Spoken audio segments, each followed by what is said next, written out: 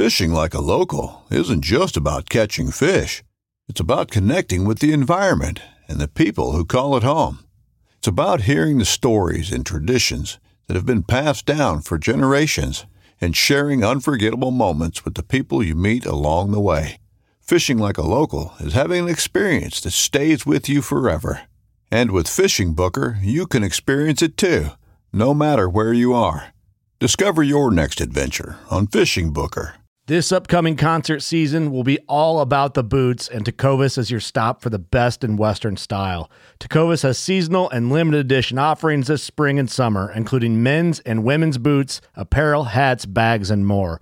All Tecovas boots are made by hand in a time-honored tradition with timeless styles that are always on trend. And Tecovas has first wear comfort with little to no break-in period. It's hard to find this level of comfort paired with this level of style.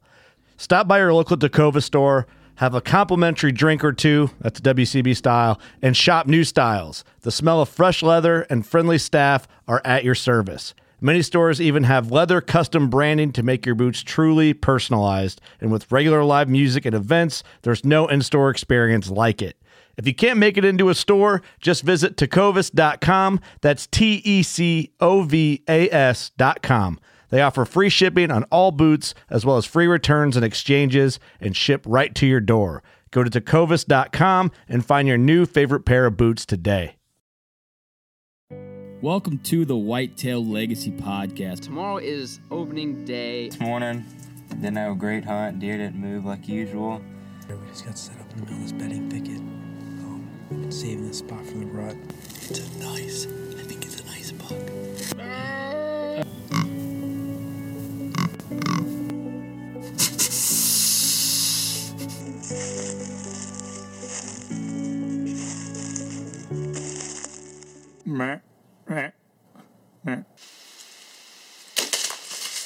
Boom! Hits a 170. That was money. I think he's down right over there, maybe 10 yards. Whitetail Legacy Podcast, bringing you back to the hunt and leaving a legacy. That OG real dream. Here we go, guys and girls. Another episode of the Whitetail Legacy Podcast. We're coming at you with The Element today. Badass video, badass podcast. Check out their podcast, The Element, Podbean, iTunes, pretty much anywhere you can find. Facebook, Instagram, kick-ass videos, kick-ass guys. Tyler Jones, that's who we had on tonight. Just a down-to-earth, great guy. Spent 2 hours talking with us. This one went a little longer, but like I said, when the shit gets good, we can't cut it off. You know what I mean? Props to you for not just shouting Whitetail Legacy off the get-go. That is props to you. Yeah. We're jacked up. Yeah. Right now. Yeah, so here we go, man. Let's get right into our partners and get this thing going. Did you see that? Yeah, seen that. Okay. So Ingram, we put our bucks on the back burner, and he is starting our bucks. I just got confirmation. I went up there and took a pick of both just the dry racks, no mounts. It's nice to see him. Nice to replay those memories in our heads. Check out Ingram's Outdoor Obsession on Facebook, Instagram. Check out his work. Our bucks will be out soon. We'll be releasing them probably when this podcast is released. They should be released, so that's going to be pretty cool. Should be close, yeah. ECW. He just told us that he got our custom engraved kids calls done for our grunt tubes. I love that. Yeah, so me and homie both got custom grunt tubes engraved with our kid's name and date. So wouldn't it be sweet when they're like 16, 18, they shoot a really nice buck, they grunted it in with a call, we got them, 13, says 14 years 2018 ago. on it, that'd be sick, I mean, oh, man. Yeah.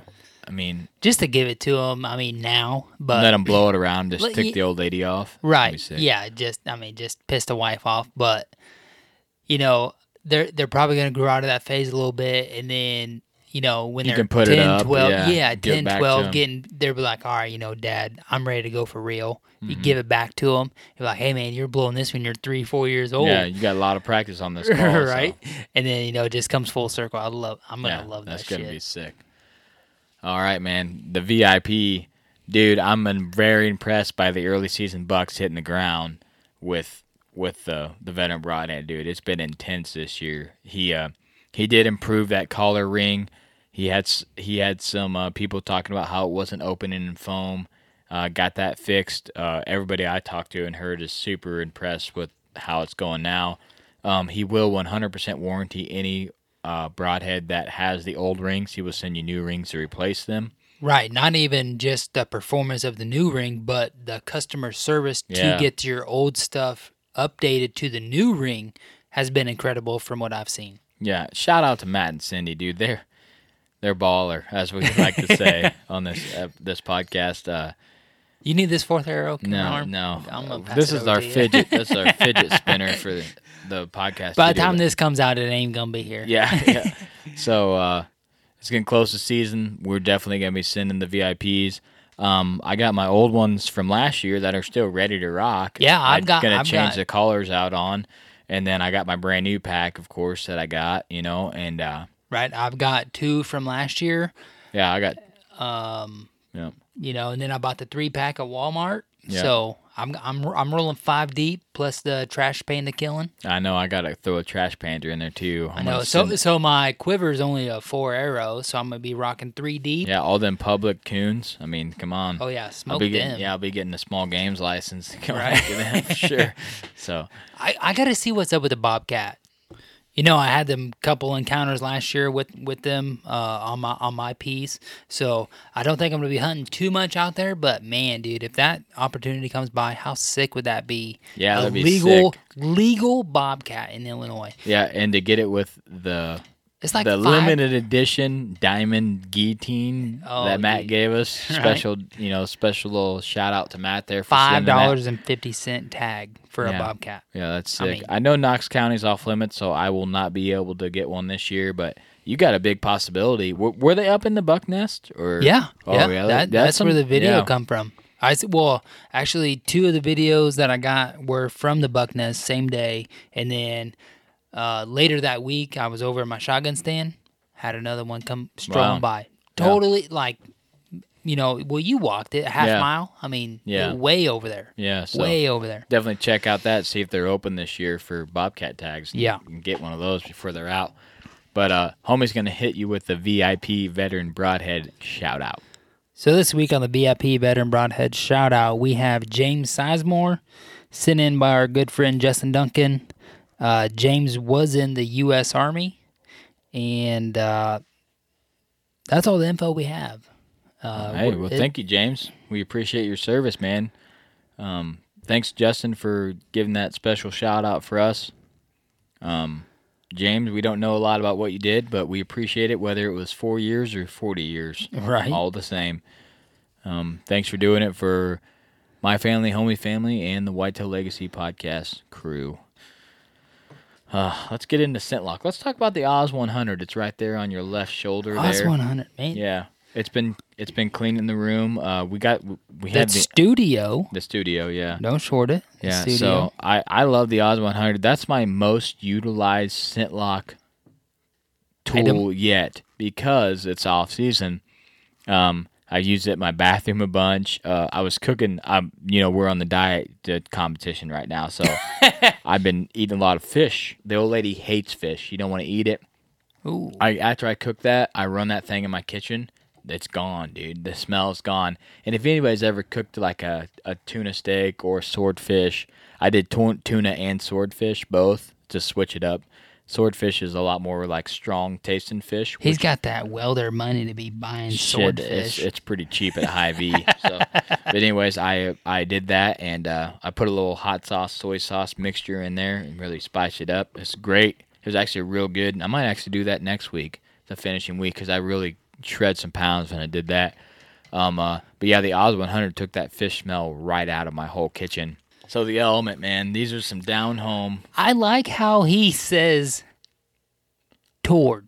Tord, yeah. Tord. I like that. He's got that Texas slang. Right? Tord. Yeah, hey, check out Tyler and the Tribe. He's touring music right now, traveling in a band, making a new album. We should have just copy and pasted for him Yeah. to say that while you just said it right there. Tore. Yeah. So I don't even know if we said it check right. out the Tore. Element, Instagram, Facebook, podcast world, Whitetail DNA blog. He has some stories on there. Check out all that. This guy is super solid. I can't wait to meet his buddy Casey or talk to his buddy Casey, because with a flow like that, I've said it here. If you do anything, just get on their website and check out this guy's flow. Then you'll be like, oh, yep, that was worth the time. That was definitely worth the time. So then you'll be watching their videos and be like, damn, this is baller. This is where I need to be. So yeah, check them out. We're going to get right in the nitty gritty. Like you said, we're going to try to cut these intros shorter. We hope we did that for you guys. You know how we get. We get a little crazy. We get a little off topic and get sideways. But here we go. Here's the Element coming at you.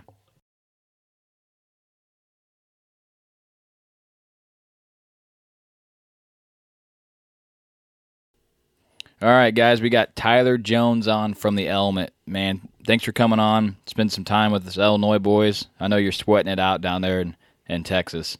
Yeah, it's muggy. I appreciate you guys having me, man. Yeah, thanks for the response, man. I reached out. I really like your podcast and your filming. That the Nameless video, like I was saying, that's one of the top hunts I've seen here, especially this year that have came out. And we'll get into that later, but sure. Yeah. Thank you. I appreciate that, man. Yeah. So we'll start out. Just kind of introduce yourself and talk about what the Element is a little bit. Yeah. I am from right here in East Texas, and the Element is actually myself and one of my really good friends, KC Smith, and KC's out in Colorado right now hunting elk. Actually, he may be on his way back at some point today. One thing about KC I wanted to bring up, dude, you need to work on your flow, because KC's got you beat. KC's got some banging hair, dude. I was gonna say, what kind of hairstyle are you rocking? Because it was kind of long in the middle, like in the Nameless video. Yeah, it's kind of a mo faux hawk kind of thing. Yeah, I've had that ever since I cut my hair off. So I used to have long hair too. Did you? Yeah, KC's he's rocking, dude. Yeah, he is, but he's losing it quickly. So he won't be rocking it too much longer. He'll have to go to the shave cut or something. The clean cut. All right, man. Sorry to interrupt you. I just want to throw that out there. Yeah. So KC and myself are co-hosts on the show, and it helps to have a friend to help you when you do this stuff, because it's hard to film yourself, and so that's kind of that's what we do. Is we have a digital outdoor brand. We do podcasts, we do film, and I've been doing film for a long time, and just right here in Texas, man. That's kind of the gist on the Element. So you, just like you said there, you do have a podcast, and you guys are filming your hunts and stuff, and you're doing a bunch of reviews on products and different this and that. Do you know of very many other people that are doing what you guys are doing? I know Mark Kenyon on Wired Hunts films his hunts. Other than that, man, do you know of anybody else doing that? Mark does that. Mark does a heck of a job too, man. Props to him. Props to him. He, I would say that Mark is a huge influence for a lot of guys that are doing this podcasting this thing right now. Oh yeah, for sure. Yeah, definitely a pioneer, and does a really professional job. He was on our podcast 2 weeks ago or so.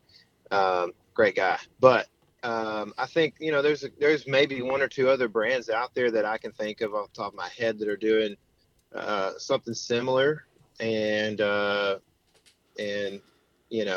it's a tough thing to do it all. But I'm in a special situation right now where I kind of have quite a bit of time to devote to editing videos and film and podcasts and all these different things. I'm definitely blessed to be able to do all that right now. Yeah, Cody and I obviously listen to Mark, and just like you said, he's a pioneer for this sort of deal we're doing here. And one thing I really enjoyed about Mark on your podcast is getting that different side of him, because on his own show he's thrown out the questions, and nobody really questions him, but it's always nice to be on that other end, kind of like you are right now. Sure. You're the interviewer or the interviewee, and you're the one getting questions. So for people who follow your podcast, to be able to maybe listen to this, get a different perspective. You're not the one asking questions, you're giving out the answers. People get a little bit better feel for you. Yeah, absolutely. I mean, that's it's weird to talk about yourself sometimes on your own podcast. So yeah, you're 100% right there. And we try to stay away from, I don't know, I hate to call them generic questions or things that you might have heard about somebody. And you got some of that with these whitetail experts especially, but we wanted to, when we interviewed Mark, we wanted to have a different perspective. We wanted him to be able to talk about his ideologies and those kind of things. So it was definitely cool to hear all of that. Yeah, I loved it. I listened to that one. What's funny is, what was it, 4 or 5 years ago? I got in the truck with homie at work. Yep. And I was like, "Hey man, you mind if I play something?" Must have been 4 years ago. Yeah. I was like, "You mind if I play something on the radio?" And he's like, "Well, it depends on what it is, And it was a hunting podcast, and he'd never even heard of them before. And I plugged it in. And he's like, "What is this?" I was like, "Oh, this is a hunting podcast." I'm trying to get. It was like November. I was like, I'm trying to get some intel. Trying to get. That's right. Get it touched up, and then now he listens to like 12, like I do. It was probably the most epic one I've ever heard. Mark had some guy on, and he was talking about, like, in July he doesn't eat onions for the rest of the year. Just something weird. Crazy. I was like, what is this guy talking about? Yeah, but shit, I mean, that'd be hard. It'd be hard for me, man. A lot of my dishes start with onions, butter, and green peppers. Yeah. Yeah, I couldn't go that in tough. deep, but that was his tip, man. He was scent control crazy, so. Yeah, no, he's had some good guys on his show for sure. So you're talking about being in kind of a unique area where you have free time. So are you a traveling musician? Is that like your trade? Or It used to be, man. Yeah, I for 9 years I toured pretty much. That was what I did. I caught a little extra work here and there when I can. And that's what I did. I don't do it anymore. We were playing 110 shows a year or so, and staying really busy, moving all over. And so, yeah, that's not really the situation I'm in now. Is more of a situation where I sold my house in February and made decent money on it. And so right now I'm kind of taking an opportunity to kind of set the element on the right path and hopefully, end up making this a career that lasts a long time. Nice, man. Way to you to freaking go after it, man. Chase the biscuit. Thanks, man. Risk it to get the biscuit. Heck yeah. I would say my wife doesn't agree with what you just said there, but yeah, I mean, they never do. She might when it turns out good. If it turns out good, she's gonna be like, "Oh right. man, I'm so glad you did this." It's either that. She's supportive for sure. Yeah, she is. But yeah, it is. I've always been that guy that's chasing a dream, and so it's hard, man. Being an artist or whatever you might call this now, it's hard to chase a dream and struggle through bills and know that you're not going to have enough money coming up this month and that kind of thing. So yeah, it's not always easy. That's for sure. Yeah, for sure. What can I ask? What band you played in, or what instrument you played, or? Well, yeah, I played guitar and sang harmony vocals for the first 5 years coming out of college. The guy that I played with, his name was Clay Wilson. We were the Clay Wilson Band.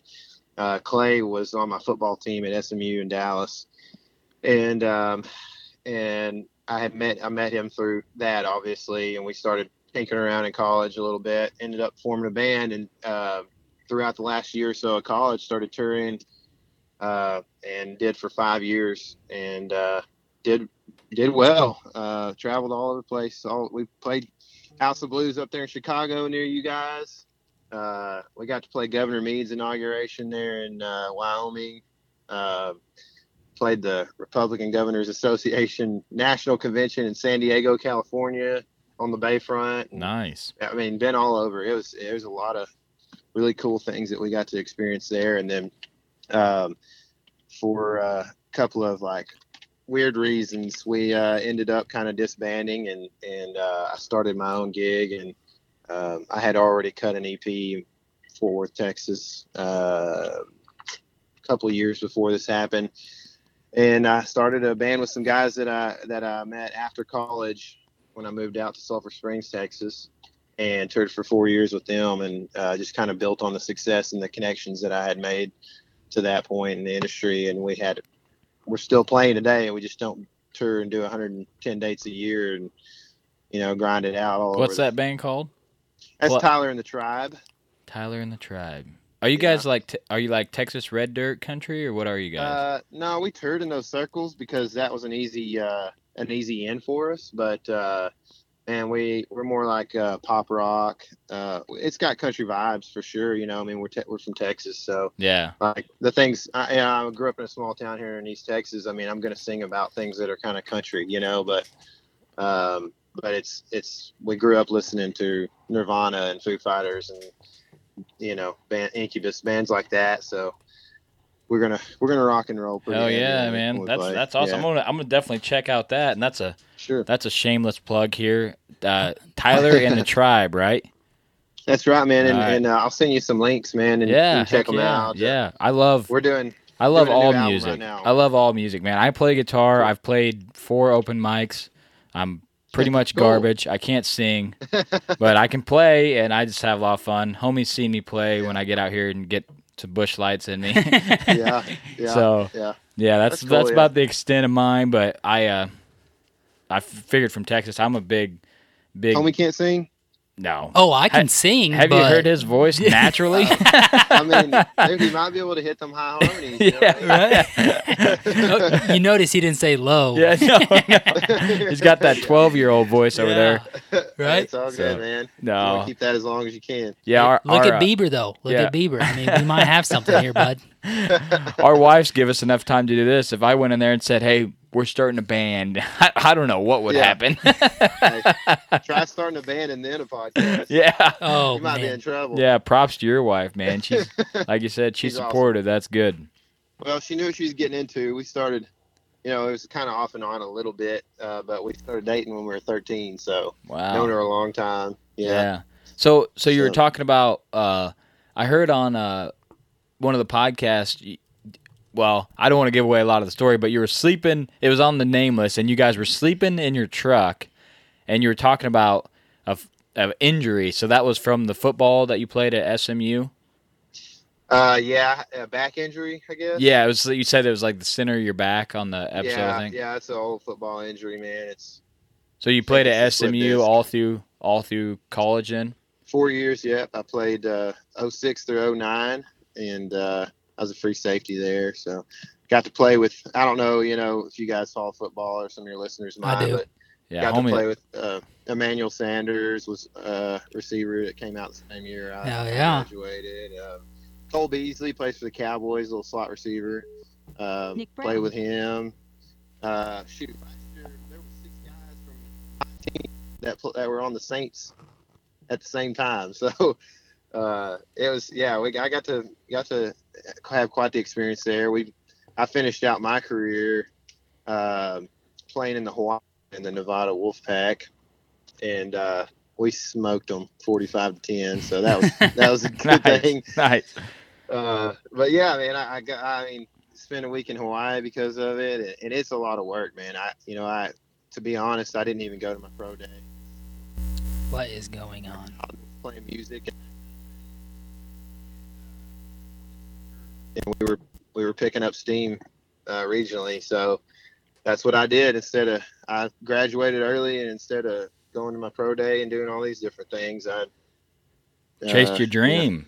Chased a different dream. That's badass, man. Right? Yeah, it is. Except for that, I now I'm like, well, if I had like some money from playing 5 years in the league, I might be in a different position. Yeah, all you need is 5 years nowadays. Yeah, that's all you need. I know. You can produce your own stuff, man. Yeah. Heck yeah. Mm-hmm. So one thing I want to ask you about is, it's you and KC. You said you guys are good friends, and obviously I understand the bond that you have with him because it's Cody and I. So I want to hear how you and KC become friends. That's a funny question, or it's a good question, but it's a funny answer. It's the power of social media. We actually met through Facebook, and basically I went to school with his now brother-in-law, and he was a year younger than me in high school. And I posted a film that I had made with a buddy.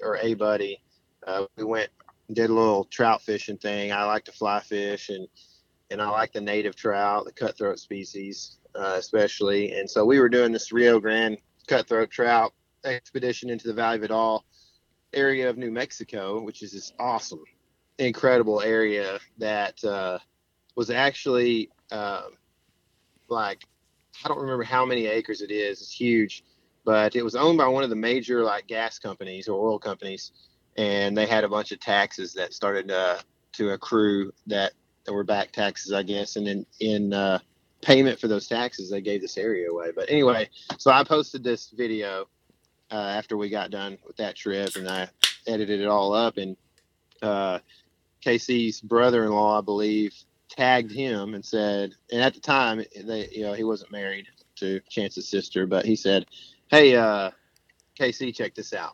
So he checked it out. He sent me a message like, "Hey dude, that was awesome, man. I really thought that was cool, whatever." So we started talking, and he was like, "Yeah, I live out on the coast." He lived down in the Gulf, near the Gulf of Mexico on the Texas coast, at like 3 feet elevation, just bumming it around as a bachelor.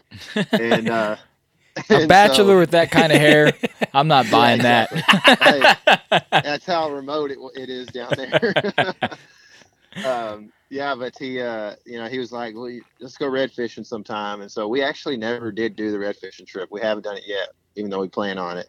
But he moved back up here, and so that's how we started out. And actually, the first time I ever met KC, we met in a Walmart parking lot and went fishing for stripers here in North Texas. And since then, man, we've been good friends. We have a lot of same ideas about things and a lot of the same beliefs. And I mean, how could you not like that guy? He's full of energy. And, yeah. I just super selfless and everything else. I just know him from the podcast, and just from when you finally released a video, it was cool to just see him. You know what I mean? So I could put a face to the to the voice. I was like, man, this guy, yeah, I dig him. I got I got this going on. Then I'm like, yeah, I could feel like I could just get right along with these two guys. That's why I reached out to you. I'm like, these guys got to be cool. They can't just put, so. Well, I want to say something that we haven't talked about is, how Cody and I met, and I think we're going to do that in here, 5 or so episodes. When we get up to 50, we're just going to kind of hit the rewind button and get into it. But I've been looking for Cody for 24 years, and I found him 4 years ago. All right. So man, that's a good thing. I know. It's good to have a good hunting partner, man. There's nothing like it, Right? The problem is, he's hunted my place a couple times, and I have yet to hunt a place that he has permission on. I've hunted his place once, and he sent me to a stand that didn't have a seat on it. And he said, no one's hunted there for a while. I mean, I didn't know a while was like 7 years. I mean, the ladder stand, it had that, it was a chained on there, and it was the chain was about 8 inches too big for the tree. So I didn't hunt there. So I walked all the way back to the truck, and I hunted right by the truck, and I seen more deer than all of them. So. I was saying you'd probably killed a booner if you got in that stand. Yeah. You probably missed out on that 7-year-old buck that was coming through there. I probably did, yeah. Had him set up sweet, didn't listen to the directions. I know, man. People don't trust their guides, dude. Right? It's terrible. So what is your favorite thing about podcasting? Man, as you guys know, it's a lot of work, but I think that learning from the experts is probably, that could be a consensus for most podcasters probably, but man, just getting to learn from these guys firsthand. And, even off the air, you get to talk to them sometimes and learn even more than what your audience got to learn if they, get to talking. And yeah, we get a lot of that. We get the secret tips that they don't want anybody to know off air. You know what I mean? Yeah. So, So I get what you're saying. That's the thing. You get to learn, for me, I got to talk to Bill Winke, and, I'm a big fan of him. Carl Miller. Yeah, that's super dope, dude. Bill Winke's he's the boss, Right, he's awesome, man. Yeah. Yeah. And just super nice guy. Like I said, Carl Miller, we got to talk to him about deer vision. And Carl's episode, actually, we did that. And right after the QDMA convention, we met him at, and the SD card corrupted. And so we lost like 4 interviews, basically, including Carl. So he got back on the phone with this super nice guy, man, and did another whole thing, man, a whole spiel about everything deer vision. And just like those are people that you don't just get to talk to or to learn from very often, especially those like professors that know so much about the behaviors of deer and that kind of thing, But I don't know. I mean, another one of my favorite things about podcasting would be that, it kind of leads me to these like relationships with some of these incredible people. And one that comes to mind is my buddy Garrett Long from Wild Sheep Foundation, who I met in a roundabout way through podcasting, and we've done a podcast since together. But he's a guy that he hunts, fishes a little bit, but hunts. But he doesn't just care about killing animals. Like, he cares about landscapes, putting more animals on that landscape, people, which are like the most important thing on planet Earth. And so just a great person and somebody that I share a lot in common with, like meeting those types of people through podcasting is definitely a big benefit. Yeah, for sure. That's what we keep telling everybody, the people we've met, we've made some awesome friends. A lot of the down south guys from Texas, Mississippi, Georgia area, the super solid guys that we become like really good friends with, and they're like, "Hey man, you need to come down here and hunt," and we want to get together. I'm like, "Well, you need to come up here and hunt," So yeah, but yeah, eventually we'll make something Southern out. Hospitality, man. Yeah. Big shout out to Bryant too, because we had the same thing happen. We recorded an episode with him. Computer messed up. We lost the whole thing, man, and he was kind enough to come back on a second time and redo the whole thing. So we've been there before. And then we lost like the. Oh man! So we had there's a hunting team called the Rise, and we had 2 of them guys on, and we're getting into Alex's story of like the 170 clean 10 giant. Had like an 1/8 inch deductions, just huge. Yeah. He tells the whole story. Lost we lost like that segment of the podcast, and I'm like, so I'm doing like the final proofread or proof listen. I'm like, where is the story of the buck at? And it's just gone. Wow. Yeah. So we've lost probably an hour and 40 minutes total since we've been doing this. Luckily, so. We've been blessed. We try to back everything up now, and we have a sign in here that says "Save everything." Yeah, that way we don't double forget. Save. Yeah, double save because Yeah, Yeah, I understand, man. It's a sad thing when that happens. So you said that you get you're talking to all these big name professionals, and is there what is like if you could say just a few things that you picked up that have like majorly changed the way you hunt because you've been able to listen to these podcasts and do them? Is there anything that comes to mind that you decided to do or changed up that you were doing? I mean, there are definitely things, and it's hard to put a finger on it. Like we were talking about earlier, we have 85 episodes out right now, like in a series, but we've also done several other bonus episodes and this kind of thing. So, it's hard to like put a thumb on certain things that are just like individual tactics or whatever, and everybody, I understand, like everybody wants to hear like that tip or that tactic that's going to help them kill deer, but, I guess one one of the things that is also like super beneficial that is one of my favorite things to have come out of podcasting is just the opportunity to, like go and meet people, network with these people.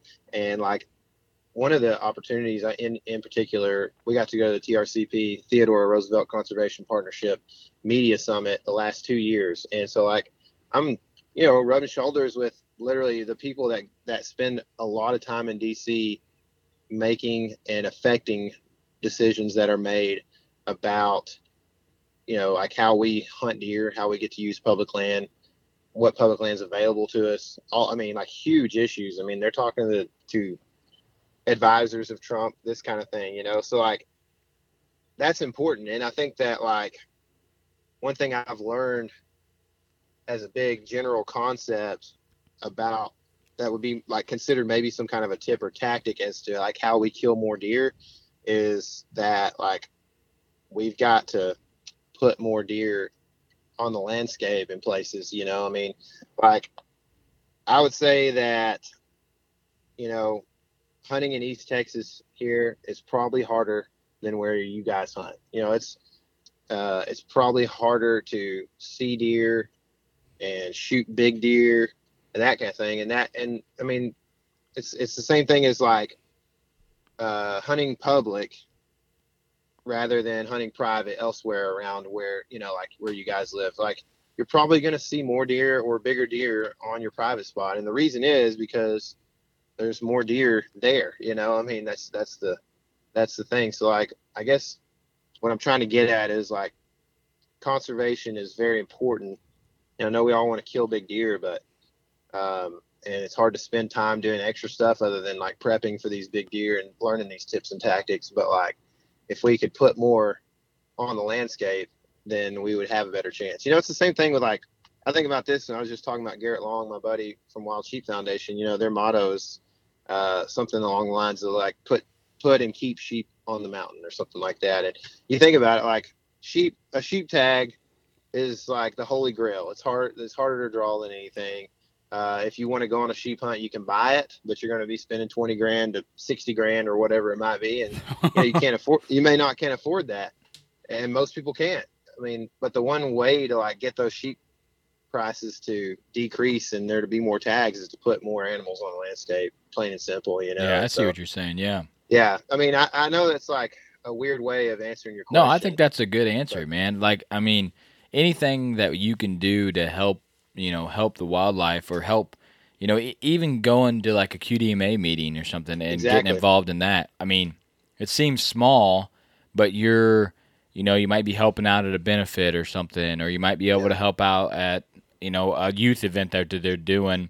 But then that makes other people think, well, maybe I could do, they go to the youth event, maybe I could do something to help too, I think that's a good answer. That's what you've gained. You've talked to a lot of people, and I know that's how a lot of your podcasts are, and that's why I like them, because I think not everybody, I'm not going to say that, but most people that hunt these animals actually care for these animals, and we want our kids to be able to hunt them and our grandkids, and we want to teach them, and we want to show them what it's about.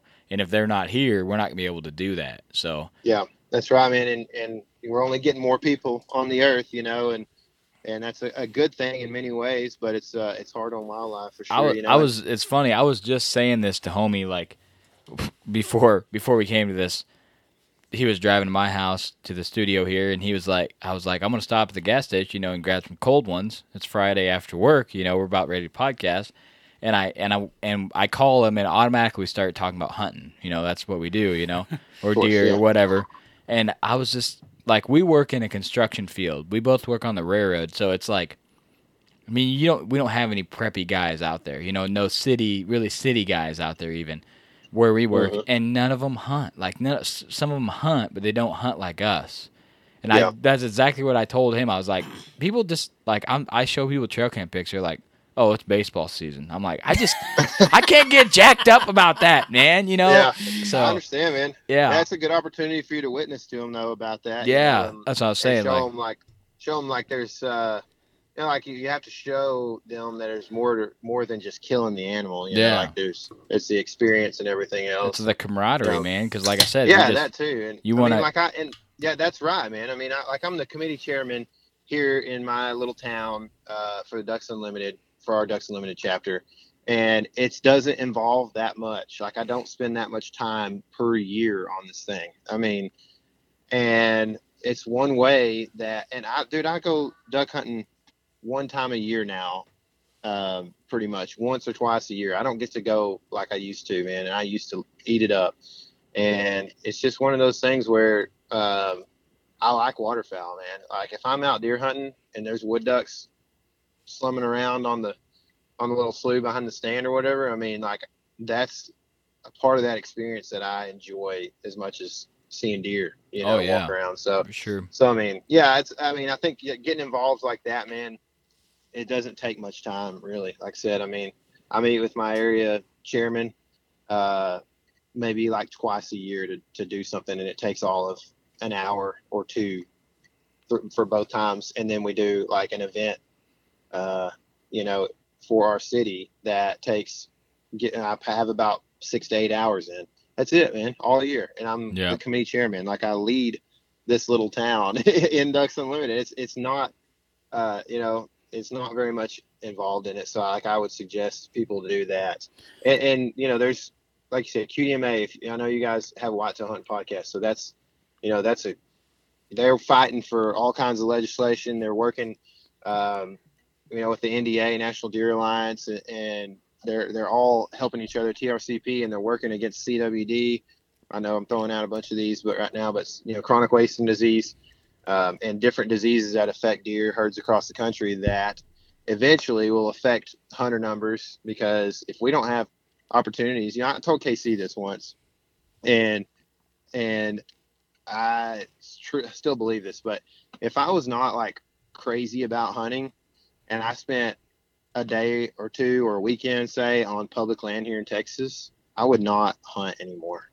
I mean, we don't, if we see a doe family group come through on public here, it's a good day.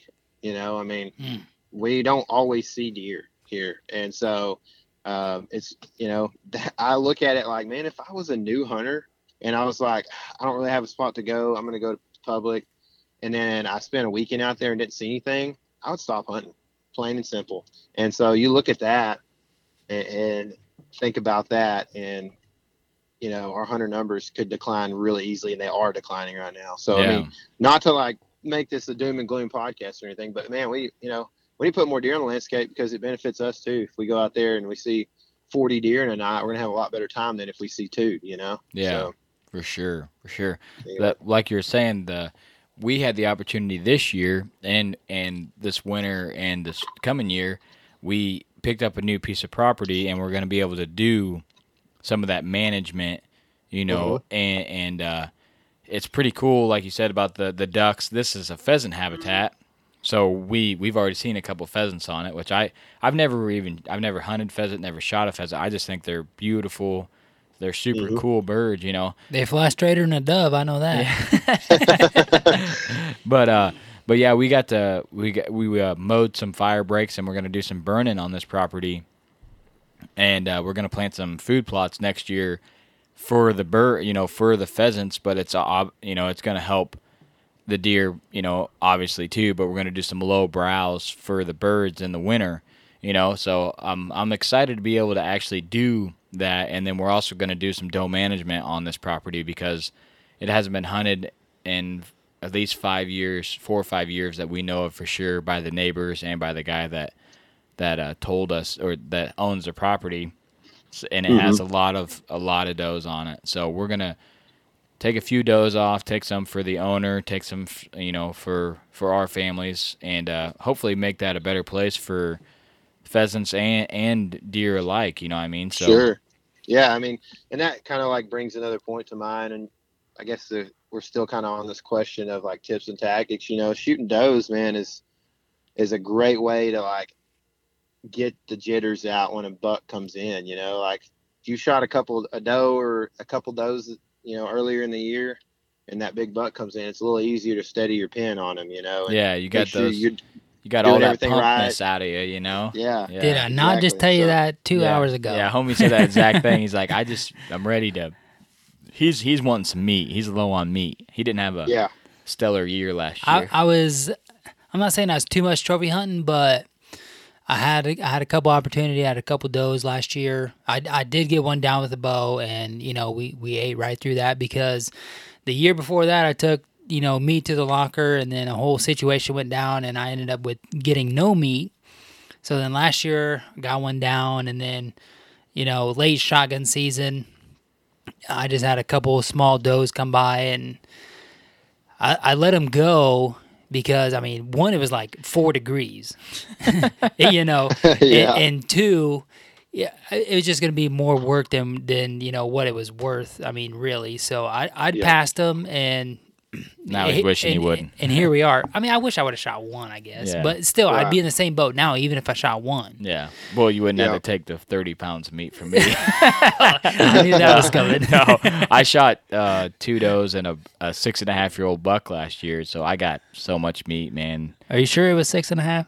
Yeah, we got you guys haters on your guys' end, man. I don't know what Man, it is. we've had a few here and there, but Yeah, I love it. yeah, I don't know. I love it. It's freaking awesome. Yeah, I've had more haters in the music industry. Oh yeah, I can only imagine I that. bet that is. Yeah, that's I've got stories upon stories Oh, yeah. for that kind of thing. So People don't like But when I- you're trying to make something, man. They yeah, get I don't they know, get it's- upset. it's I don't know. It's tough for me.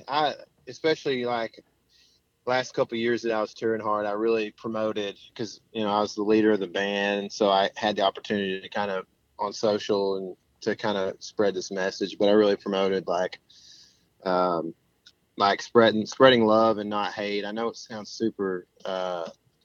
I don't know. It doesn't sound like a manly thing or anything. No, but I love it. I I mean, love it. honestly, man, there's so much hate in this world, and especially on social media. Like, it's so easy to go hate on somebody when you're kind of like a faceless person on Yeah. the internet. And so Keyboard warrior. I think if you spend that time lifting up something that you do like, this world's gonna be a way better place. If you instead of Ask how many times I've told homie uncomfortably that I love him. Right. He'd probably just text me back, "I love you too," just to make me feel good. But No. I'm all Dude, about that's, that, man. Yeah, That's good, man. That's how musicians are, man. Like, playing with all these bands and stuff. You may see them every couple months. You may play a couple shows with them a month, or you may see them once a year. And like everybody you've played with, you go up, you give them a hug, you tell them you love them. That's the music community, man. yeah. So it's cool because it's different. I grew up hunting and fishing, and here in East Texas and playing football, and so all those are like manly man things to do. And you're not supposed to have a ton of emotion and this kind of thing or whatever. And when I got kind of through college football and started touring really heavy, I got to really learn a lot about like people that are great people that don't necessarily act like the people I grew up around that are, working in the hay fields or playing football or hunting and fishing and that kind of thing. It's a different community, but I learned a lot about just like how to address people and how to just be a like selfless and caring person, so kind of a cool thing to get to experience a different world than what I had grown up in. Yeah, we try to kill everybody with kindness. Yeah, that's what I tell homie. Yeah. Just kill him with kindness, man. Just But kill 'em. going back to what we were talking about before we got off on that super tangent, Cody did a card pull, a couple card pulls on public, and it's a weird piece of public, and I don't have the opportunity to hunt it this year. But Cody called me. And he's like, "Hey man, I'm going in, pulling cams on public. Here we go." He walks up to the first cam, and he's thinking that this is not going to be like his stellar spot. I mean, giants. What do you got? 3 giants on there? 3 or 2 giants? Yeah. And we talked about that for 45 minutes. Like, I don't even have the opportunity, but I'm pumped up for him to have the opportunity and, hopefully be in the tree with him when it goes down and get it on film. So, it's you got to be not so self-centered when it comes to Sure. everything.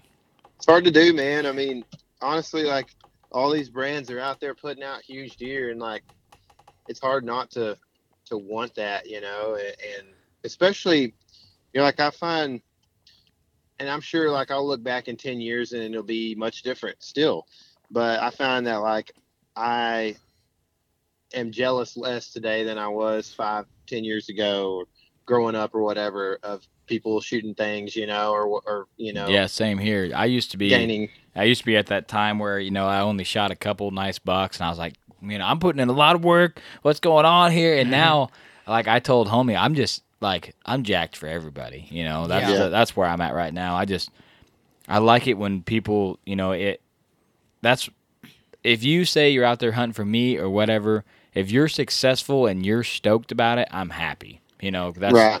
If you shoot a 2.5-year-old and that's your thing, we got good friends that are like, man, if a 100-inch buck comes out, I'm jacked. I'm like, I see 30 of those a year. You know what I mean? But if that's what gets you jacked, I'm freaking jacked for you, because that's what hunting's about. It's just about, and that's what like you said, over the years, it's become less about me and more about, like I just showed homie my best set, like just a couple days ago. Like, here it is. Just in case you come out here and hunt when I'm not here, my best set in November. That was it? Yeah. Oh.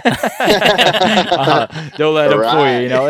It's about friendship, and it's about building a connection, like through this podcast. And like you said, the older I get, the more I realize that there's a lot more out there than just shooting a giant deer. Everybody wants to do that, but it's so much. It's just like, I'm the guy's house in town where when people shoot giant deer, they bring them here, and like, I don't care what time it is. If it's 1 a.m. when they find them, I get up and go outside and look at them. That's just what I do. And I like that they know if they bring it here, they're not going to get criticized if they shot it. I'm just going to be stoked. Yeah. So yeah. Is that because you cape their heads out too? No, they I got a garage that is nice enough to clean deer in, but not nice enough to worry about if it got dirty or not. Sweet. So that's why I get to use, and that I always have the buddy heaters and stuff running, and try to keep it fairly warm in there, so people bring them in. And the beer fridge. Yeah, and the beer fridge. It's always tough. That probably has like 90% of what it is. Yeah, let's get down to why it's really happening here. The beer fridge is always stocked at my house, and I'm not a greedy beer drinker. If I'm drinking, someone else is drinking with me. So I hear you. That's probably why they're coming here. You think I'm showing up for this podcast every week because I like podcasting? Yeah. He's here for the free beer. Yes. It's finally coming out. Yes. In the number one spot. Yeah. All right. Well, let's get back to some hunt stuff. We've been having a lot of fun here. Do you guys do a lot of traveling to hunt and hunt in public? So, what if you had any traveling to hunt like tips or different tactics? I know me and homie want to go out and kind of do what you did last year, where you're sleeping out of your truck and stuff like that. What is just some tips that you could tell us that might make that trip better? More comfortable, more successful. I was going to say, this is not tips for our listeners. This is tips for Cody and I. Yeah, dude. I mean, it's kind of like you were saying with your friends that get jacked up about a 2.5-year-old. It's all about the experience that you want, So that would be the first thing that you guys would probably want to set is like, what do I want out of this? Do I want to shoot a deer? Or do I want to shoot a buck? Or do I want to shoot a 3-year-old buck or a 5-year-old buck? Or is there a size that I want to shoot? Or what is it? Or do I want to hunt deer in the open country where I can see them? Or do I want to hunt the big woods because I think that's neat? You gotta kind of like figure out what you want, I think, and make sure that you set your expectations for whatever experience that you want going in. That way you're not just like sitting in the stand when a 2 or 3-year-old buck comes in, you don't know what to do. Yeah, you're trying to make decisions in the moment when. Yeah, right. I get that's a rock solid tip, because we really hadn't talked about what we're going out there for, And in my mind, if I'm going out on like that, if I'm like a buck, if it's on the edge, I'm gonna be like, it's going down, But yeah. that's kind of, and like Casey's a little more picky than I am. yeah, like I So- told homie, it's for me just to like go do something like that. The hunting is that's what we want to go for, right? It's gonna be secondary. But it's like it's the drive out there. It's seeing stuff. It's hanging out with homie for 4 or 5 days straight. You know, it's Yeah. you know, let's get back to the truck and crack some cold ones and talk about our plan for the next day. And you're just so absorbed in hunting, and you're not thinking about work. You're not thinking about what the boss told you to do tomorrow. You know, you're just thinking sure. about what are we gonna, how are we gonna make this happen? And that's what Yeah, I man. want to do. You know, that's Yeah, that's it, and that's why we travel so much. I mean, we go to the Rockies a lot, because you can kind of get that like Western experience without spending several hundred or $1,000 on a tag. You know, you get to go, we fly fish, and so we're hunting fish in small streams for the most part, you know, and we get that same experience. And not to mention, it's good practice for, you know, learning to truck camp when you go on a whitetail trip. And so, you know, you get to work on your system and everything. And I would say, like, you know, traveling together is a big thing. You guys are doing that. It's a good thing because you're going to get the entertainment. You're going to get those fun things that happen that you both get to experience. You'll have stories that you can tell together. But then you get to split gas, you know, so it's more economical. yeah, for sure. Yeah. And you know, this is part of your expectations. Do you want a truck camp, or do you want to stay in a hotel? I want a Truck. truck camp. Yeah, we Truck want a it. truck camp. And that's the thing, like, you know, that's it's not that comfortable a lot of Oh, times. no, yeah. You know, and so like if you want comfort and you make good money, I would say stay in a hotel. You know, like when I go with my dad, we stay in a hotel just because he's going to pay for it, and I'm fine with that. You Heck know? yeah. And so we're going to watch football on TV, you know, and basketball and eat chips and salsa or whatever. Oh So man. you know, but like when Chips and Casey and salsa. I go, we're a couple of, you know, young cats that are, you know, trying to justify this trip to our wives or whatever. You know, we're trying to cut costs everywhere, and so we're you know, we're truck camping. And I think that like preparing food before, making sure that you take like hard fruits like apples and those kind of things that don't get smushed in backpacks and that kind of thing. So, you know, that you've got like good quality food to eat, so that you're not, because when you're truck camping, like you're going to wake up and your eyes are going to be puffy for a long time. Like you're going to be tired, and you need to not eat junk food the whole time, you know? Yeah. So, and I actually wrote an article about this, that's on Whitetail DNA blog. Alex posted it, I think a month or so ago, but it's all about travel. And I talked about different things like this. You know, you want to, like, we make deer soup a lot, and because it's easy. You throw a bunch of stuff in there. It's good for you, and you can eat it with saltines, and you can heat it up in the back of a truck bed with a pocket rocket and some butane and a skillet, you know? So, yeah. What I mean, what it's- is the ingredients of this deer soup?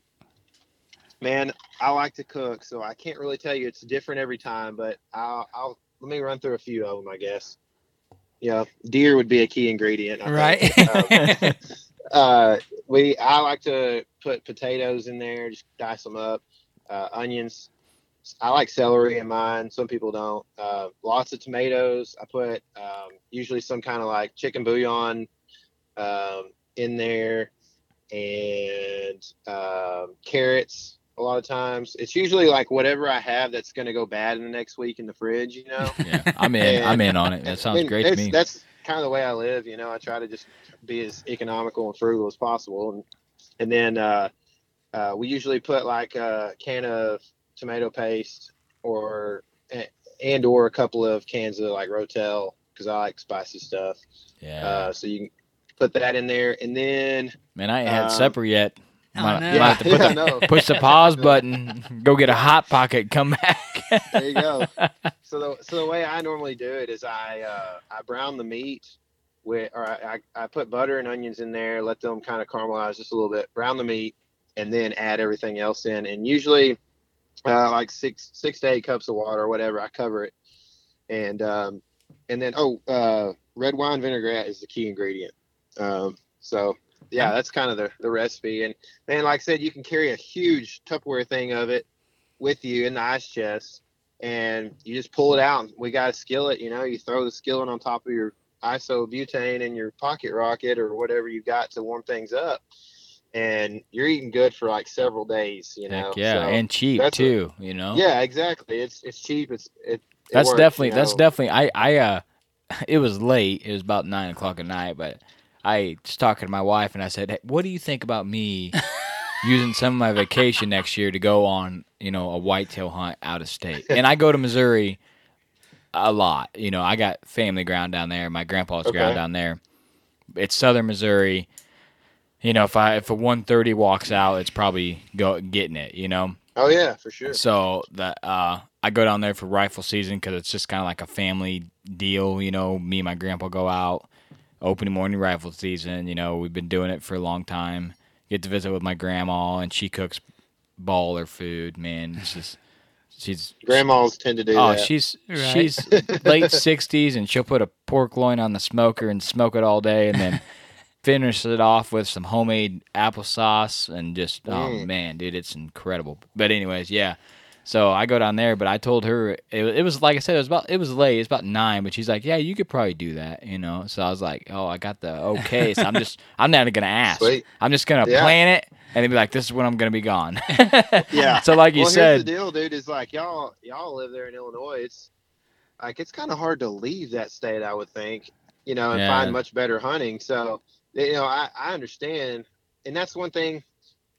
And that's, but like you said, it's all about what you want out of the experience. So if you want to go visit new country and adventure, which is what I like to do, then yeah, you're going to want to get out of state. But you also, at the same time, have to set your expectations that, like a 130, if you were to come down here and hunt with us, we've been running trail cameras almost nonstop for 2.5 years or so on public land here in Texas, in the eastern half of Texas, and I could count on one hand the number of 130s we have on camera.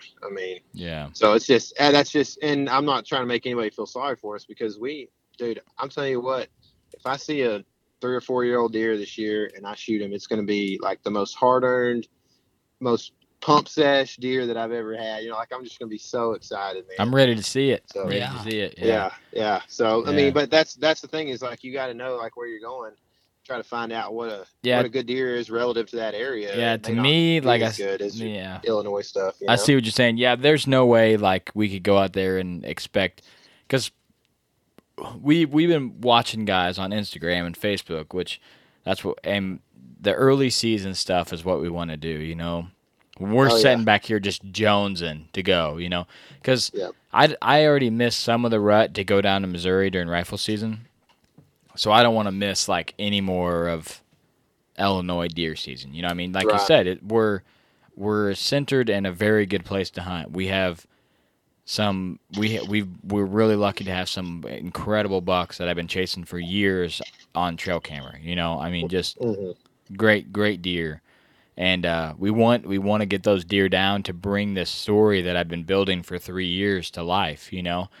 But that early season stuff, man, that's what we want. We want, when we're sitting here jonesing to go out, we want to be out like chasing a velvet buck, and I'm telling you what, if a 120s come in velvet, I probably wouldn't pass it out there, especially the first time I went, Right. If a buck is going to get me jacked, but going out there in my mind, I'm thinking I'm not going to shoot anything. Especially the first or second year. Because we're going out there, we're going blind. We're just rolling in there. A couple of young jokers gonna just be hanging stands and moving and running, doing what we can. But we're gonna be hunting like we're hunting here instead of out there. So it's gonna be completely messed up. You know what I mean? Yeah. But I know, man. I'm with you too. It's hard to sit here and watch these guys hunt the whole month of September for deer and sit around and wait on October.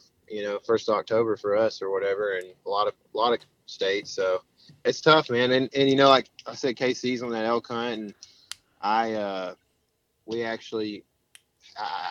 elk hunt kind of fell through. I didn't pick up one of the leftover tags that I was looking for, but so I ended up not going with him this year. They go a long ways, man. You might as well almost drive to Montana by the time you drive where they're driving. So I've it's, done that. you know, yeah. And I was just, I just decided, because I'd been to British Columbia the 2 previous years on a sheep hunt, filming for a guy, and went elk hunting with KC last year. We had several close calls, and our buddy Brennan shot a nice one, and this and that. We had a great time last year, but I thought, man, if I can just stay at home here in September, earn some brownie points, when late October happens, man, it's gonna be on, So I gotta have some patience, and kind of like I talked about earlier, just not let the social media, frenzy get me into a frenzy. I guess. For sure. What's your plans on travel? Are you going to travel anywhere this year, or you going to Yeah, we'll probably go back there to Kansas. That's just been a place that I've traditionally hunted for 13 or 14 years now. We had family up there, and so my dad took us all up there, myself and a couple of our buddies, and we started hunting up there, and I've been up there ever since. And it's one of those places that I don't know if I'll ever not hunt there as long as I can, and just because of the memories and the tradition and that kind of thing. And I actually was I was one of 20 guys that didn't draw the unit I put in for in Iowa this year that had the same number of points as I did. So I was one of the unlucky few. We were planning on doing a trip to Iowa, or probably a couple trips to Iowa to hunt this year. So I'll be waiting another year on that. And I don't know. We've got a couple other things that we've been eyeing, but we're going to focus really heavy here in Texas, Kansas, and once KC gets back from Colorado. And I traveled a lot the last couple of years. We just got back from Montana, where we did the TRCP summit. So been traveling a lot, just not for deer, and so it kind of, when you get home, you almost don't want to go somewhere for a little bit. But I know when late October gets here, I'm going to be itching to go as many places as I can. Yeah. I know one thing that we want to hit on here, we're getting deep now. Yeah. We want to hit on your hunt for Nameless. Just like Cody was saying, we're trying to get something lined up to get out of our normal pattern. October 1st, we're getting ready, we're getting going. But, just like you said, we're watching these guys the whole month of September. Just, shoot velvet bucks, and then, you got the bloody racked bucks hitting the ground. Then you got bucks, that are starting to transition to their fall patterns. So we're trying to get something lined up. And you went up to North Dakota and made it happen on public ground. So let's get into the story of this Nameless buck here. Sure. Yeah, this was in Kansas. I'm sorry if that was confusing, but yeah, we were actually in Kansas on this. Okay. On the Nameless buck. And what time of year was this? This was in the rut, man. I believe the day I shot the deer was on the 10th of November. So in the video, one thing that I want to know is you seen this buck coming from, in the video you said 500 yards. At what point did you know that this buck was going to end up being 20 yards away? Man, when he was 33 yards is when I knew he would probably end up at 23. Right. Yeah, we, like I said earlier, we've hunted in Kansas, and it's a great state, but I mean, there are places in a lot of states out there. As far as travel goes, I suggest, if you're listening, go and explore, man. There's just so many places. You don't have to go where, Illinois is a great state, but don't just go, there because it's traditionally great. Do a little research, find somewhere in Nebraska or, North Dakota or whatever, where, because there's just some awesome country to explore out there. So that's my little plug for just traveling and especially, public land, but, even knocking on doors and that kind of thing. But yeah, this deer, we had no clue that he was anywhere around. I had been hunting with my dad on some private, like I said, for a long time, and we hunted 2 days or 2 hunts prior, and we had a wind shift that was not going to set up good for my stand location on this other piece of private. So I was like, man, let's go sit some public maybe. And so KC, of course, had done some map scouting. That's his favorite thing to do. And he had a spot, and he was like, hey, let's check this out. It's like, man, the wind doesn't set up well for it, but, let's just go sit and see what we see. We got no other options really here anywhere, and we'll go see what happens. And it's just public spot. If we burn it out, whatever, we'll be back here on private the next day or so. So we ended up hunting. We did a hanging hunt that next morning when the wind shifted in the dark. It was so dark, and I could suggest if you get a chance, don't do hanging hunts in the morning, do them in the evening. Right. It's tough, but we ended up actually hanging that morning in the same tree that I shot the deer out of the next morning. We had a great morning, saw deer running everywhere. And then that evening had a shooter in that same area that the nameless buck came from. He was with a doe, and he just was not going to make it to us by dark. And he was moving. The wind switched right at sunset. It was nuts. The wind switched probably 90 degrees, and it was he was going to pick up our wind if we'd have given it another 5 or 10 minutes. So we only had about 15 minutes of light left. We left, got down and left, and then next morning when we came back, it was cold for us, man. I mean, I'm from Texas, so like y'all were saying 4 degrees earlier. I don't know. I can't remember the last time I saw 4 degrees here. I don't know if it's ever happened. But anyway, it was like low 30s and blowing pretty hard, like 20 miles an hour. So it was just cutting us, no, not a whole lot of trees to block the wind and that kind of thing. And anyway, we're sitting there at about 8, and I'm just like, kind of had a bad attitude, which KC does a lot of. That's one thing KC does great. He's always got a positive attitude. But I'm sitting there, I'm like, dadgummit, man, we hadn't even seen that many deer, and we'd already seen like 8 deer. I don't even know what I was thinking. And I'm like, I don't know, man. I'm not sure. I'm starting to make plans for the afternoon. And then I started glassing, and right out there, like 400 or 500 yards, I see horns and through the CRP and junk, and he's not really coming at us at first. He's kind of going off to our left. He's way out there, and so I'm like, man, there's a good shooter buck out there, but he's a long ways. And so like we watch him for a couple minutes, and he kind of turns and starts pretty much walking directly at us. And I'm not thinking anything at this point. Like there's no way he's coming to us. He's so far away, and it's not like we're in a special spot by any means. Like we're not even between him and ag or anything. So we definitely, now that I look at it, I understand why he came to us. But anyway, he starts coming at us and then breaks off after about 75 yards and starts heading back to the left. I'm like, yep, typical, and he starts going that way, and then he cuts back in. He's going straight at us again. And he kind of does this little stair step deal until he gets to about probably 200 yards, 250 maybe out. And then he pretty much just starts coming straight at us. And, you can see this all on the film. And, he looks so heavy. I still look back at that moment where he's like 200 yards out, and he's just so heavy looking. And he's coming, and he basically gets to kind of a tree line that we're on. I'd say about 70 yards out, and he cuts back to the left again and cuts into this tree line, and we pretty much lose him for a second.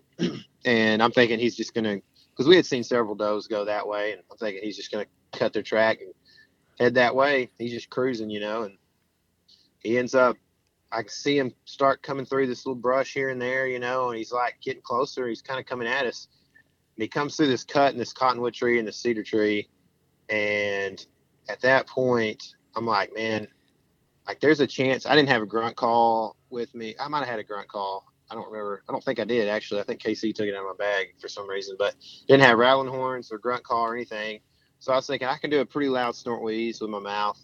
And so at this point, I'm thinking if I need that, I might can call him in. Like he can probably hear me even though it's blowing 20 miles an hour.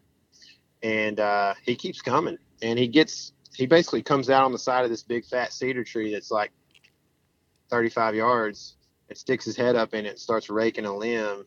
and he's literally, like, I arrange it, he's at 33 yards. And I had a shot, but there was some grass and stuff in the way, and so, like, to answer your question, that's when I knew. At that point, I knew he would probably end up at 20 yards because we had had a little buck come down almost this exact same trail right there where he rubbed his head and end up in an open spot at about 20 yards. So I just put faith in and didn't hurry the shot and take, something that I wasn't comfortable shooting through that grass and stuff. I didn't want to. I'm just like one of my least favorite things about deer hunting is tracking a deer that hasn't been hit good. And especially, like, I've been sitting in a stand where a buddy didn't make a very good shot because he didn't take his time and didn't, shoot at the right time and just kind of let buck fever get the best of him. And I'm like, dadgummit, dude, if you'd have just done this, we could find this deer so easy, and you end up spending miles and miles and miles chasing deer. And so that, like I said, that's one of my least favorite things. So I just decided I'm gonna give him a chance to come closer and open up in this little matted down spot. And he did, man. And I ended up holding the bow for like 45 seconds, and I didn't really ever feel too. I felt comfortable holding it that long. I don't know how much longer I would have been able to hold it, but at 23 yards or whatever, I was not shaking really at all that I worried about it. I put it right where I wanted to. I was probably a little forward of where I needed to be, but when he turned, I had assumed my perception, I assumed that he was a little more broadside than he actually was. And it was right in the crease, as we like to say. So yeah, it looked perfect to me. He didn't make it very far, did he? No, he probably ran 110 yards, and he had been dead a long time. We came back. We found him 4 hours later. We went in and got something to eat, and ended up coming back, just giving him some time. And I had a buddy that a couple of years before we were filming, and he shot a deer, and it looked good, and there was blood everywhere, and we bumped the deer like an hour after we shot him. And so since then, I just try to do everything very conservatively when it comes to tracking deer, Yeah, me too. I'm always the guy that wants to wait, and people are like, "You want to wait that long?" Yeah, you wait an insane amount of time. Yeah, homie thinks I wait, but I lost a mega giant. Well, yeah. Homie hasn't lost a mega giant yet. Yeah. No. I lost one I got sheds off of from 2 years before, and he was a giant then. So he was in the 180s probably. Golly. Yeah. And I jumped him up with two other guys 15 yards away, got 2 shots off him with a bow through the brush. They seen it. They're like, that's the biggest deer we've ever seen on hoof. Had a huge drop tine on him. Just anything that you would ever want in a deer. Mass, character, drop, let him set a long time and jumped him. Yeah. And never seen him again. So well, took 4 days off work. Really? Yeah.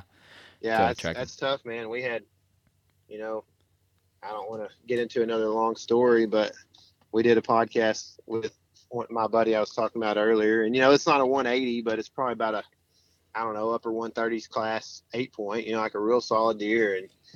And he shot him, and he was trying to heart shoot, I think. And best I can figure is a lung and single lung and liver hit. But long story short, over the next 30 hours, we chased this deer 7 miles, and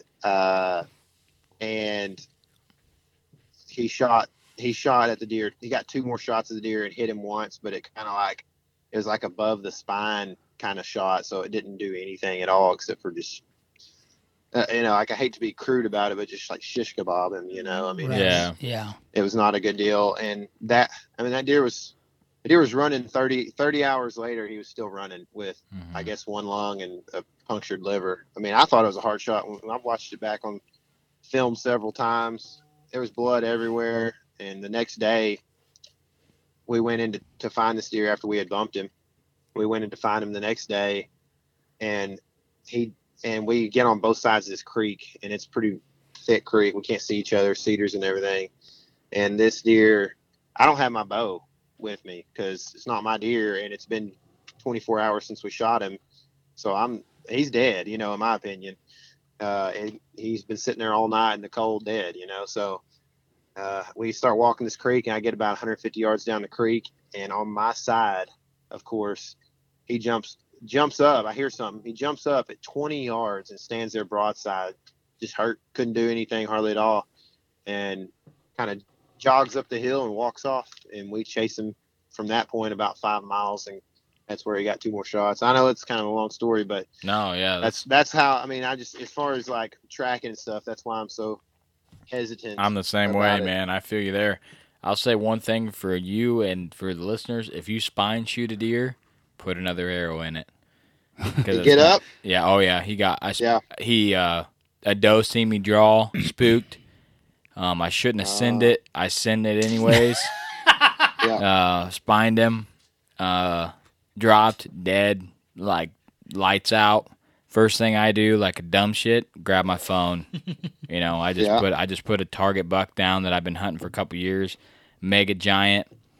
I'm looking at the shed right on the table right now. Sorry, why do we laughing. keep that there? Sorry, I'm laughing. We keep this shed that just demoralizes me. Sick. Yeah, every year. Got a big split on it. The G2 is just bladed. He's probably like a 140 years before I shot him. Yeah. That's solid 148, with splits. And I spined him, dropped him 30 yards, done. I'm on the phone, and he starts pawing with his front hoofs and gets up, and I jumped him 12 hours later. God, let him set for 12 hours and jumped him, and now homie's like, why don't you go? If I don't see the deer crash, I do not go look for that deer. Yeah.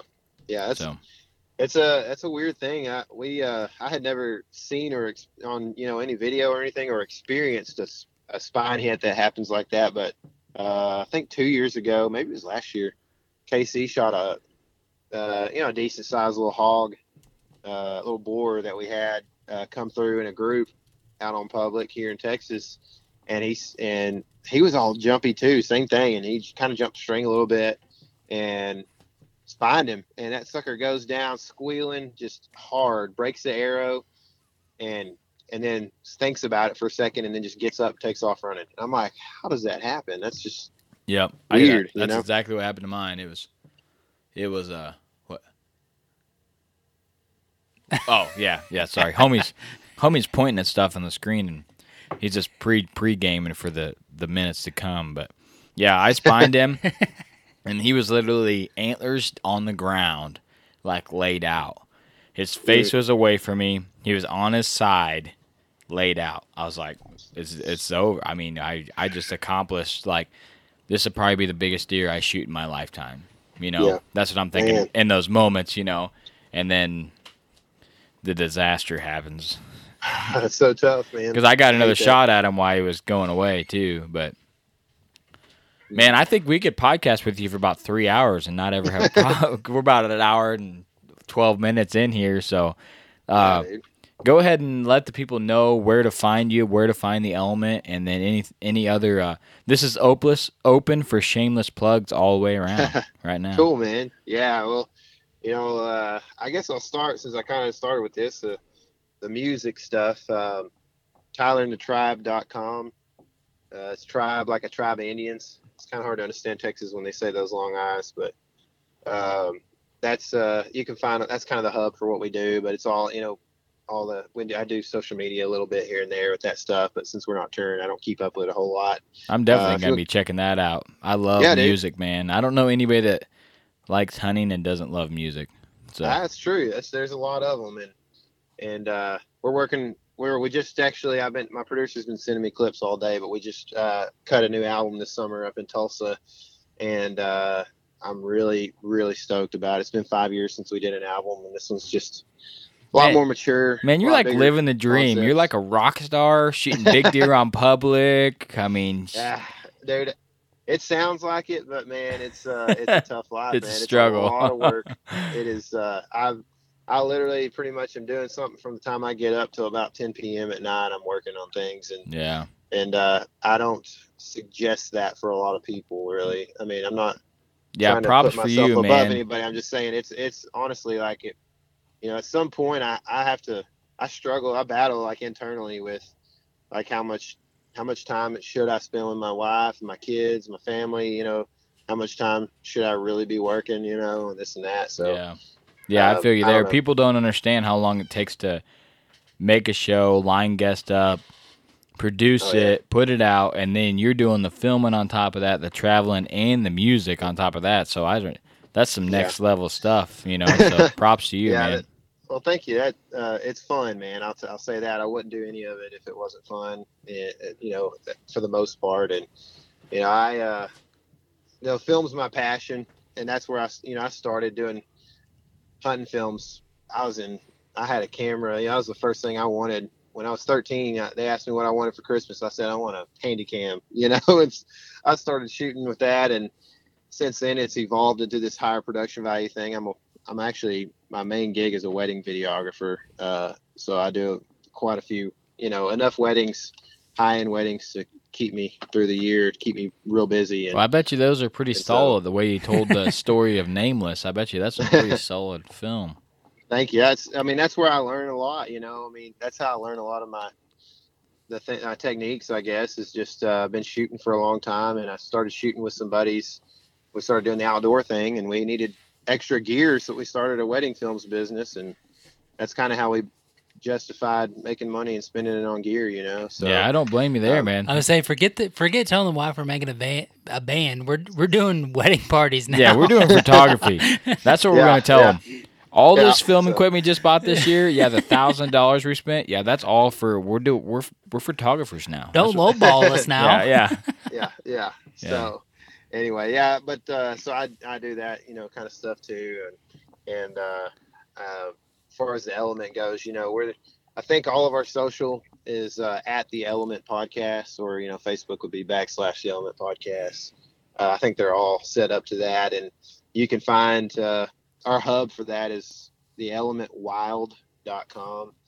And so if you want to check anything out, we've got some of our films on there. I think Nameless is on there, and a couple of times and on different pages and stuff. So yeah, you can find pretty much everything you need there. And I like the short film for Scar too. That was pretty sweet. Yeah. We didn't have a whole lot. That was the first season that KC and I started filming together, and he got married that year. So we didn't even hardly start filming until late November, really. So we didn't have a whole lot of footage. I like how you still put it out, though. That props to you guys for putting that out. That's pretty cool. Great buck, and that's how it goes, man. That's real world. I know. It is real world, man. I was crushed more than he was. I guarantee you. He's got that eternal positive attitude that I struggle to find sometimes. But must be the flow. It was crazy. That deer jumped out of his skin, man. Yeah, it did. I was like, you slow motion it. I'm like, man, that is insane. But yeah, we filmed a doe last year. I had just shot a doe out of the blind, and it was at 40 yards, a little over 40 yards, and she ducked. And then I had a buddy in there, and he shoots a longer axle bow, and he ended up hitting the blind. And I was amazed by how much you could slow that down and see that doe ducking. It was incredible. Man, yeah, they're a crazy cool animal, And one thing, we had Carl Miller, like I said earlier on the podcast, and he talked about deer vision. They actually process movement at 4 times the speed of humans. So in other words, the deer would be seeing that arrow and that bow go off and that arrow coming at them at 25%, so 4 times slower than what a human can see. So wow, it raises some questions in your mind about, shooting at deer that are looking at you or whatever, for sure. So it's anything it's that's alert. That's it's key. Nuts, man. I'm telling you, that's one of the most intriguing things to me over the last several years has been. I don't know how I missed that episode on your podcast, because I've listened to a ton of them. Which one? The one where he had the vision specialist on. What was his name? Dr. Carl Miller. He's a professor at Georgia. I'm gonna listen to that one tomorrow. Dude, I'm telling you, it's good, man. And that's not a plug for me by any means. I suggest. There's a lot of great info in there, and he's a super nice guy, and he's actually working on some kind of industry type stuff in the future. So you might keep tabs on him as far as what he might have to sell in the future. Heck yeah. Anyway, cool dude. What's the Whitetail DNA? Are you part of that? I just contributed on his blog, but that's our buddy Alex Comstock. He's for whitetail people out there, he's a blogger. He actually shot a velvet deer this year. We just did we do these big buck breakdowns, and when one of our friends shoots a buck, and Alex shot one in velvet, and actually in North Dakota, and cool guy. He's a young cat, but he's really, really knowledgeable, and writes some really cool like short form articles. They're not like too long, and so they're real easy to read and digest. And does he have a Facebook page? Yeah, he does. Okay, I'm definitely going to follow that. So I'll just search Whitetail DNA, and I definitely want to check out that traveling blog that you did. I think we'll get a ton of detail from that because we're about 95% go on that. You know, that's good. So. It's awesome. I love traveling, and like I said, I don't know. One thing I kind of talk about in that blog, just to kind of hit on the travel again real briefly. I traveled, like I said, I toured in bands for 9 years, and when you're getting a band going, there's nothing easy about it. It's one of the hardest things to do, and one of the hardest lifestyles to kind of maintain. And I've slept on a lot of floors. I mean, I can remember sleeping on a floor in Nashville at a buddy's house who hadn't been there in a month because he traveled, and waking up with ants crawling all over me on a wood floor, So your pockets were full of Cheetos, weren't they? Yeah, exactly. No, I have lived. I'm used to living uncomfortably, I guess you could say. I have always lived in pretty small and uncomfortable situations, and it doesn't bother me. But if you're not used to that, traveling and trying to do it rough at first might be kind of tough. I mean, you might want to grab a hotel every third day or something like that, so that you can shower up and get a good night's sleep and not be so exhausted the next day. I mean, so I don't know. We might that might be a good idea. Grab a shower. I mean, I highly suggest doing that here and there. And I'm a big proponent of like a lot of guys, like, you got to grind it out for 2 weeks and you got to get up every morning and every evening you got to hunt and this and that. And I'm a big proponent for, if you're not having fun and you're starting to get to where you're just like dreading going to the stand and waking up in the morning, like, sleep in for a day, Yeah. Because you'll hunt harder the rest of your trip, So, for sure. I mean, those are a couple of more little tips, I guess, for traveling. I've been traveling. I mean, we travel to hunt and fish and stuff, but like, I've been traveling for years before that. And yeah. I pretty much have lived out of a duffel bag, probably more than I've lived out of a house. So I've traveled a lot, but it was more of always in a hotel, just working. But yeah, I went out to Idaho and took a trout fishing charter. That is some of the funnest times. And then I did a lot by myself on the Kootenai River out there. Yeah. Oh, man, it's just absolutely gorgeous down by Libby, Montana and stuff. I actually took a charter, and I was doing some research, and I guess you were talking about cutthroats earlier. Yeah. I guess the West Slope cutthroat is kind of a pretty rare fish, and I took a charter to just catch that fish, and I ended up catching 2 of them. And cool. One was like 13 or 14 inches, and I don't, I'm not a trout specialist, but he's saying that was a pretty good fish. And I tried to get it a replica made because you're not allowed to take them, because I don't know if they're endangered or they're just protected. Yeah, but, most of the native cutthroats are protected. Yeah, he was like, I can't even get a mold. They don't even make a mold for that. Really? I was like, oh, okay. So I took pictures of the measurements and stuff. I still got them. I actually kept I bet you could find somebody with a mold, man. Yeah, I actually kept my Montana fishing license because I was gonna save that, and I actually had to buy an Idaho week fishing license and then a Montana. But I kept those fishing licenses so I could put that with a mount to tell the story more. But I wasn't able to get that mounted because he said there wasn't a mold for him. But yeah, I dig the trout fishing, man. It's super cool just to be way out there. I find a mold for it somewhere, dude. Because I grew up on Lake Fork here in Texas, and if anybody is in the bass fishing world listening right now, they know where it's at. It's world famous largemouth bass fishing lake. And so my dad has run a fishing lodge for 25 years, and so I've been around fishing guides and taxidermists and stuff like that, and I mean, these guys, like, they'll find dead fish or like game wardens will bring in a dead fish and they'll give it to a taxidermist so he can make a mold out of it. So I would think somewhere out there's a mold for a looks like a cutthroat or whatever. It's a West Slope cutthroat trout. Yeah. Oh, yeah. And they're going to be similar to several species of cutthroat, so that like all they got to do is paint it like a West Slope, Yeah, I'd see what you're saying. Yeah, I guess I only asked a couple of taxidermists if that's what they could do, and one's really went into fish, and the other one was big into fish, but he said he couldn't do it. So, but this is Midwest taxidermists, and when someone brings a trout to them, they're probably like, what does this guy want?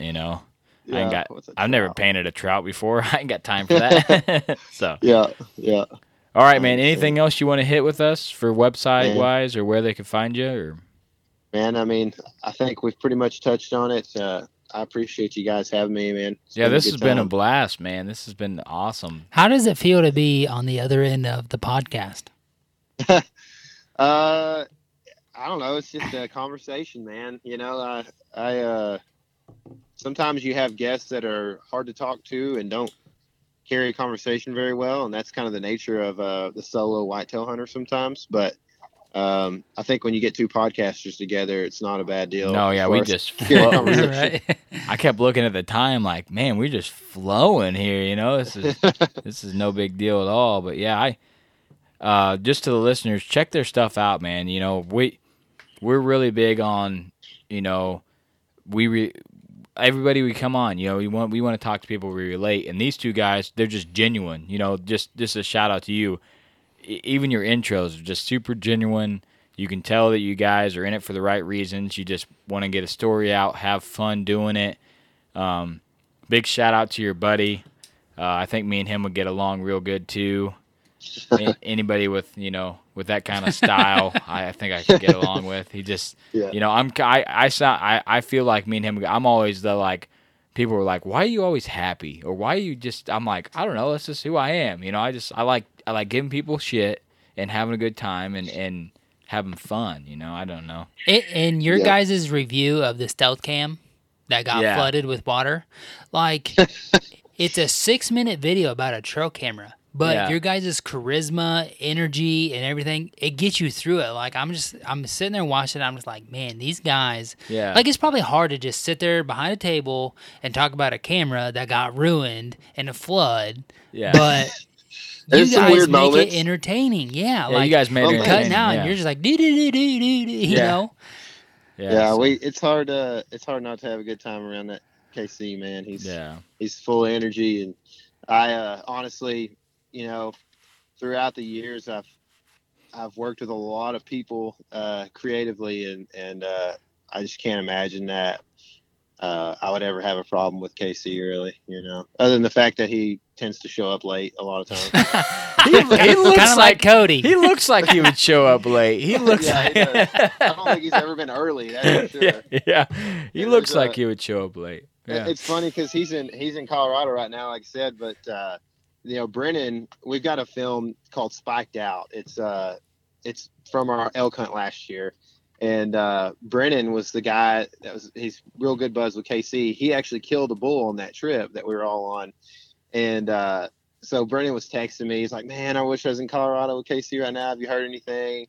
And I was like, "No, I hadn't heard anything. He was supposed to call me yesterday, but he's not always prompt." And Brennan, laughed or whatever and made this, and it's an inside joke. But in the film, we're supposed to leave. We slept on the way up there. We pulled over a truck stop and slept. We were supposed to leave at 6:30, and that's when we were supposed to be pulling out. Well, it's 6:30, and I got video of KC brushing his teeth, and he's arguing with Brennan, and Brennan's like, "We're supposed to leave at 6:30," and he pulls his phone out and looks at it, and he goes, "It's 6:30 right now. We can leave at 6:30 still." And so we all sounds a lot like me, man. Yeah, he's we like, still got this. In the car after brushing my teeth, and we're gonna be still leaving at 6:30. I'm just like, man, this dude is never a minute early. Yeah, heck yeah. But he's a good dude, man. Good guy to hang out with, and I'm sure you guys have a similar relationship, man. Yeah. Yeah, Cody's always late. I like to call Ryan out all the time. He was late Sunday going to check trail cams. I was 5 minutes late. Okay. All right. Let's check the Snapchat. Yeah. See what time it There you go. is. There you go. Pull it out. Yep. I set the time and then I was late. Hey, Yeah. I don't get to sleep in very often, man. So, all right, we can't thank you enough for coming on, man. This has been a blast. Sure. Just the listeners, check his stuff out. You're gonna like it. If you listen to this, his stuff's better than ours, so we guarantee you're gonna like his Videos stuff. and podcasts Yeah, so- way better. Whatever. Check it out, man.